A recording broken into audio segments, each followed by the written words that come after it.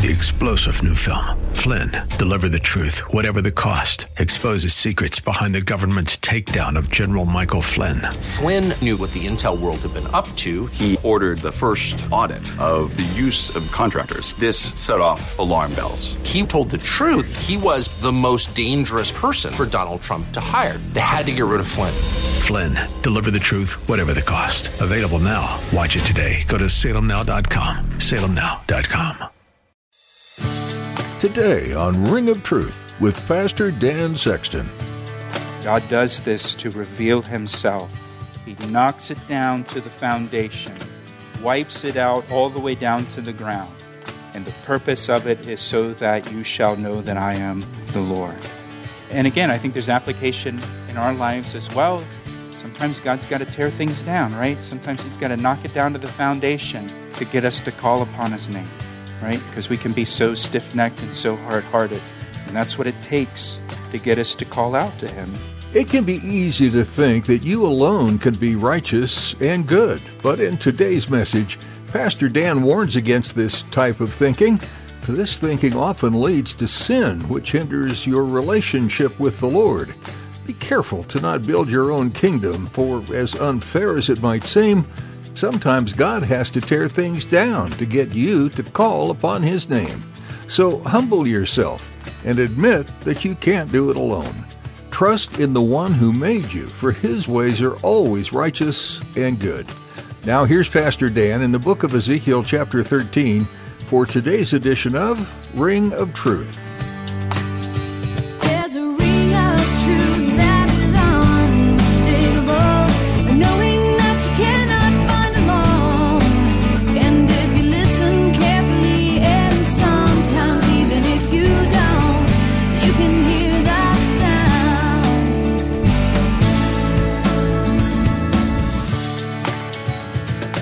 God says here, these self-proclaimed prophets, they actually spoke nonsense. They spoke lies. It was what they were saying was futile. It was empty. It was worthless. And God says he is against them. And he says that they will basically be cut off from his people and that they would not return back to the land of Israel. They will die there in Babylon. And he says, then you will know that I am the Lord. So he's doing this to reveal himself to them. Verse 10, because they have seduced my people, saying peace when there is no peace. And look what it says now. One builds a wall and they plaster it with untempered mortar. Say to those who plaster it with untempered mortar that it will fall.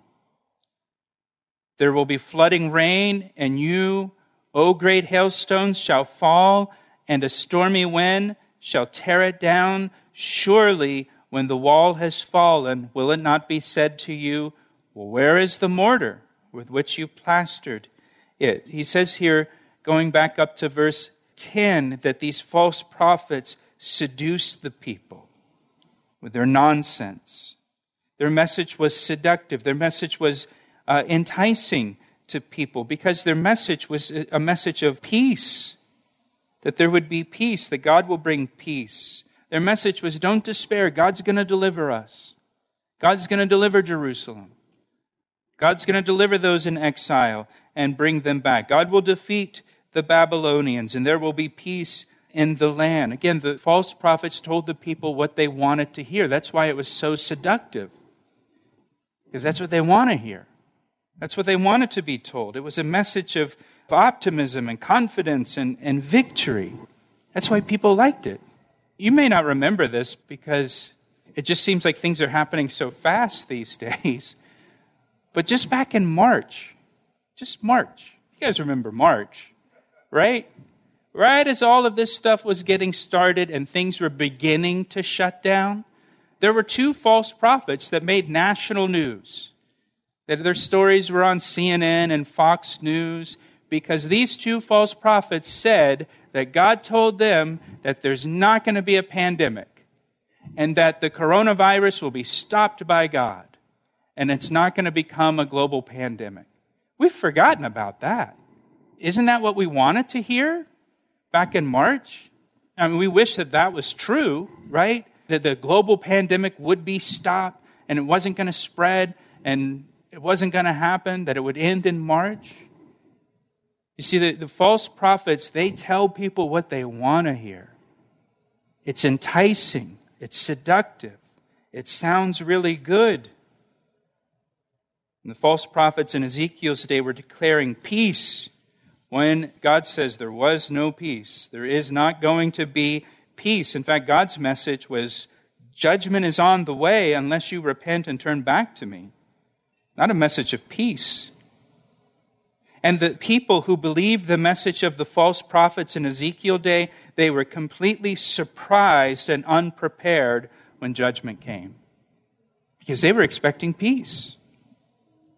The Apostle Paul tells us that in the last days, before God judges the earth again in the tribulation period, false prophets will once again declare peace and safety on the earth. Paul says in 1 Thessalonians 5, "For you yourselves know perfectly that the day of the Lord so comes as a thief in the night. For when they say peace and safety, then sudden destruction comes upon them, as labor pains upon a pregnant woman, and they shall not escape." People will once again expect peace when God's judgment falls upon the earth, and they will be caught by surprise by the judgment. God says here, the false prophets, look at it again, God says that the false prophets, they build a wall, again he's speaking figuratively, and they plaster it with untempered mortar, he says in verse 11. Again, he's using this illustration, this symbolism of a wall around the nation, a wall of righteousness that's been breached. It's got gaps in it. And instead of standing in the gap and standing for righteousness, using this imagery and continuing with this imagery, he says now, these false prophets have just filled in the gaps with flimsy materials. They've just plastered over the gaps with drywall plaster. It looks strong, it looks sturdy, it looks like a fix, but it's not going to stand. Their solution looks good, their solution sounds good, but it's not going to work. It's going to fail big time. And again, I think about our own nation and the crisis that we've been going through as a nation and the world's been going through, and I'm convinced it is a spiritual issue and it requires a spiritual answer and a spiritual solution, and you're going to have people that are proposing all these ways we can solve all the problems we've got going on, and it's just plastering over the hole in the wall. And it may sound good, and it may look good, and it may, but it's not going to stand. It's not going to work because it's a spiritual issue. It's a spiritual problem. It needs a spiritual solution. You're just plastering over the hole.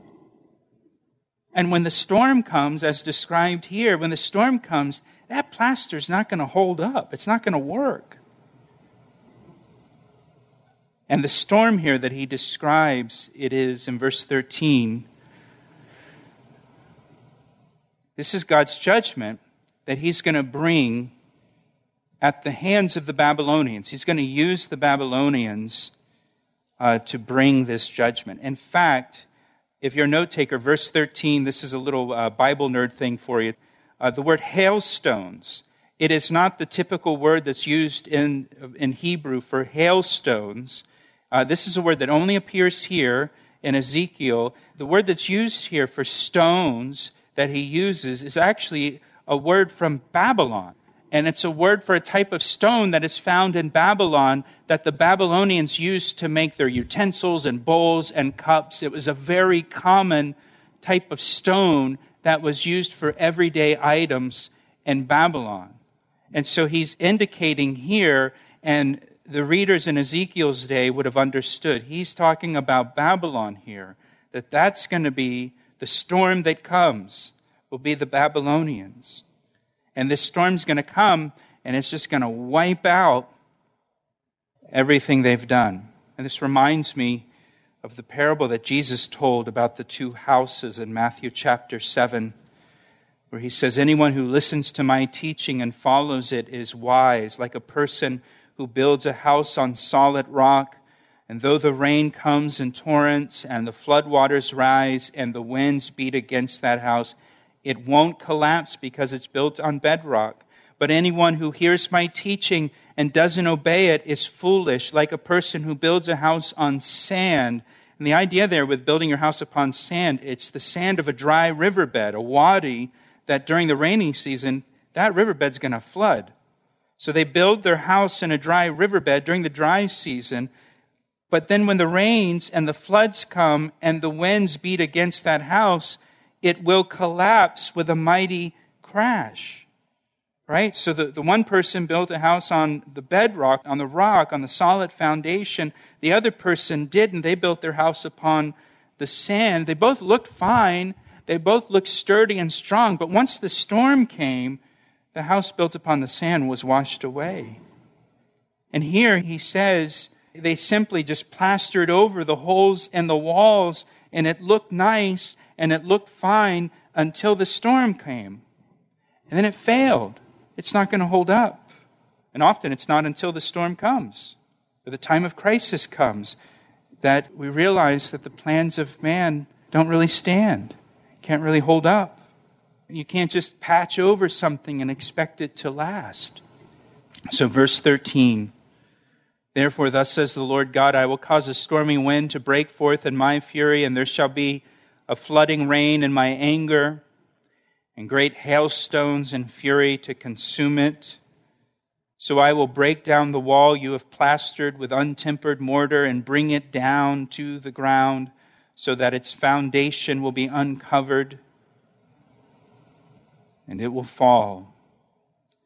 And you shall be consumed in the midst of it. Then you shall know that I am the Lord. Again, God does this to reveal himself. He knocks it down to the foundation, wipes it out all the way down to the ground. And the purpose of it is so that you shall know that I am the Lord. And again, I think there's application in our lives as well. Sometimes God's got to tear things down, right? Sometimes he's got to knock it down to the foundation to get us to call upon his name, right? Because we can be so stiff-necked and so hard-hearted. And that's what it takes to get us to call out to him. Verse 15, thus will I accomplish my wrath on the wall and on those who have plastered it with untempered mortar. And I will say to you, the wall is no more, nor those who plastered it. That is the prophets of Israel, again, the false prophets, who prophesy concerning Jerusalem and who see visions of peace for her when there is no peace. Says the Lord, God will destroy the works of the false prophets, and he will destroy the false prophets as well. Warren Wiersbe said, the counterfeit prophets gave the people a false hope, and so God gave them no hope at all.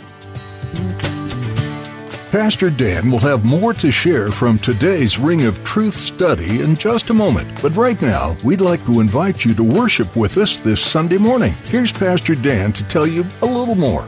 I heard recently that many people who listen to Christian radio are not part of a local church. Hey, if that's you, I'd like for you to join us this weekend as our guest at Calvary Chapel, located in Columbia, Maryland. The teachings you've enjoyed here on Ring of Truth are from messages I've shared with the congregation at Calvary Chapel. We have 2 meeting times on Sundays at 9 and 11 a.m.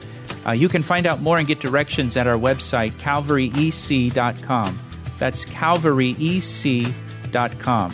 Now let's get back to today's message on Ring of Truth. So now that brings us to verse 17. And beginning in verse 17, God speaks against the false prophetesses, female prophets here. Again, these are false prophets. These are women who claim to be speaking for God, but they weren't. Now, there are many examples in the Bible of women who have the gift of prophecy, or female prophets or prophetess. You see Miriam in the book of Exodus. She is described as a prophetess. Deborah in the book of Judges.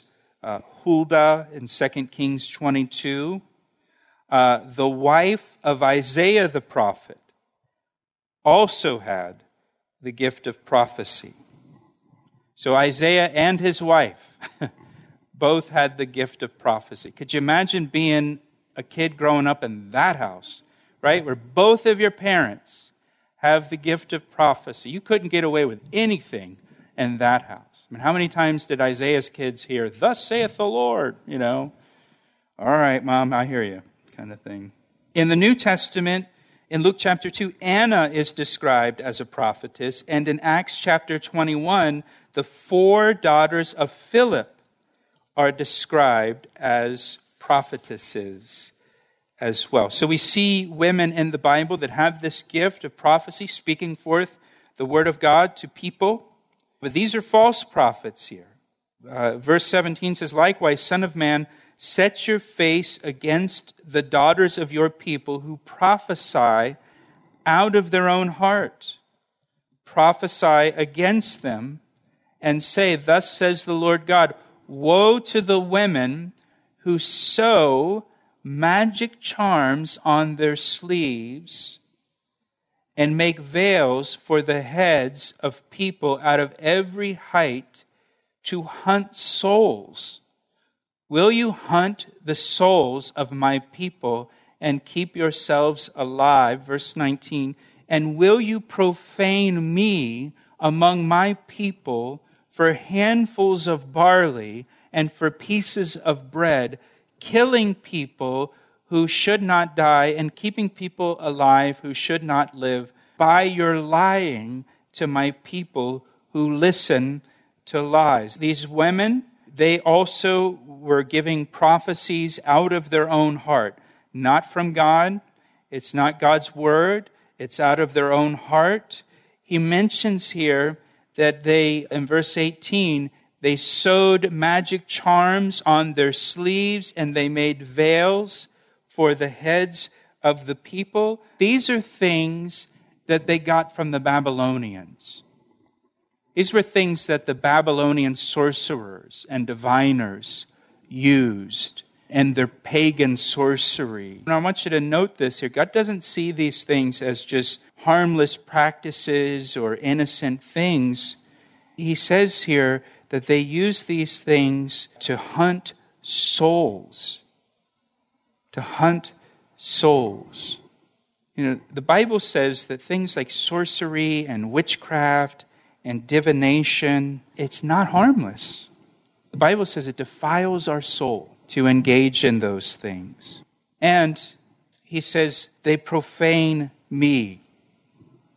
They profane God. Verse 19, "And will you profane me among my people?" They profane God. Now, how are they profaning God? What they're doing is they are taking these practices from these other gods, these other religions, the sorcery practices of the Babylonians, and they're mixing it in with their worship of God. And it profanes God by doing that.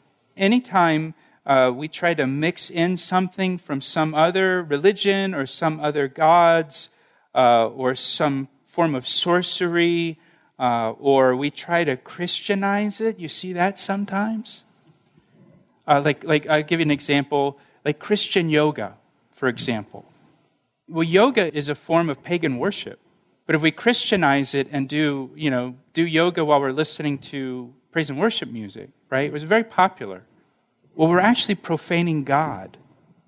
Because what we're doing now is we're bringing God down to the same level as these other gods and putting them all on the same level, same plane, and we profane the name of the Lord. The New Testament says, what fellowship do light and darkness have in common? Right? What agreement has the temple of God with idols? And the answer is none. There's no agreement between them. But when we try to make them agree, when we try to synchronize them together, we're actually bringing God down and profaning the name of God. And God says, you will profane me among my people. He says, for handfuls of barley and for pieces of bread. These female false prophets, they charged for their services. They charged, a handful of barley, a few pieces of bread, very small fee for their divination and to receive, a quote-unquote word from God from them. This reminds me of when you see the signs of like the palm readers, And have you seen the signs? You see them driving around sometimes, the palm readers, and it's like $5 or $10 to have your palm read. They're charging so little. We'll hear these false prophets were charging so little, just a few pieces of bread or a handful of barley for their service.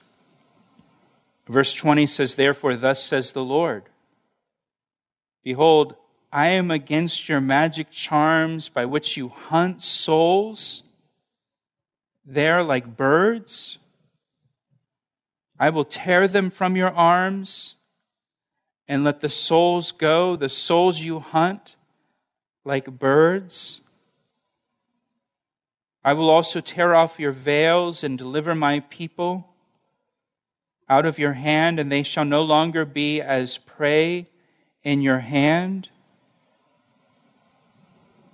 And then he says, "Then you shall know that I am the Lord." Again, God's desire is to reveal himself to everyone.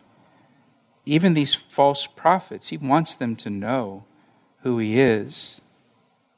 "Because with lies you have made the heart of the righteous sad, whom I have not made sad, and you have strengthened the hands of the wicked, so that he does not turn from his wicked way to save his life." This verse to me is so applicable. Through their lies, the righteous are made sad, or the righteous are discouraged by the falsehood and the deception that they see going on in their nation. Right? Isn't that true today? Like when you see deception happening in our nation, it just grieves your heart, discourages us. And at the same time, that same deception and lies and falsehood in a nation, the wicked are strengthened and emboldened in the nation by the lies and by the falsehood. It's also true. Wicked people are emboldened by falsehood in a nation and deception in a nation. "Therefore," verse 23, "you shall no longer envision futility nor practice divination, for I will deliver my people out of your hand, and you shall know that I am the Lord." What a glorious promise here. God promises he will deliver his people out of their hand. And for us as believers in Jesus Christ, we know, the Bible tells us, that one day Jesus will descend in the clouds with a shout, with the voice of the archangel, and with the trump of God. And we who are alive and remain upon the earth at that time will be caught up to meet the Lord in the air, and thus we shall always be with the Lord. And one day Jesus will deliver us, right? He's going to deliver us out of this world, and he's going to take us to heaven to dwell with him in his Father's house, and that where he is, there we may be also, and thus we shall always be with the Lord. And Paul says, comfort one another with these words. That's the comfort, that's the blessed hope for the believer in Jesus Christ. And that's the great comfort to us, that one day Jesus will come for us, and Jesus will deliver us and take us to heaven to be with him. He asked me how I know, and I say it rings truer than the finest crystal. We're so glad you tuned in to hear today's edition of Ring of Truth as we continue our verse-by-verse study through the book of Ezekiel together. If you'd like to hear this message again or more from Pastor Dan, feel free to visit our website at calvaryec.com. You can listen to and download a wide range of previous broadcasts or simply subscribe to our podcast. Sometimes life can get busy, and when it gets busy, it can be hard to find the time to dig deeper into the Bible for ourselves. At Ring of Truth, we've tried to make it a bit easier for you. Our podcast provides you with up-to-date teachings through the Bible and can be taken with you wherever you go. This way, you'll have encouragement from God's Word throughout the day. You'll find a link to subscribe to our podcast at our website calvaryec.com, or just search for Ring of Truth in iTunes. We'd love to hear how Ring of Truth has had an impact on your life. So please let us know by giving us a call at 410-491-4592. That number again is 410-491-4592. We'd also love to be praying for you. So when you call, feel free to share any prayer requests that are on your heart, and we'd be happy to pray with and for you. Well, that's all we have time for today. Join us next time as Pastor Dan continues teaching verse by verse, chapter by chapter, through the book of Ezekiel, right here on Ring of Truth. I see the signs and I recognize the hands that crafted them. Well, I know because I know His voice, and it only takes willingness and a conscious choice. You need not guess, there's a ring of truth that is unmistakable, knowing that you cannot find alone. And if you listen carefully, and sometimes even if you don't, you can hear the sound.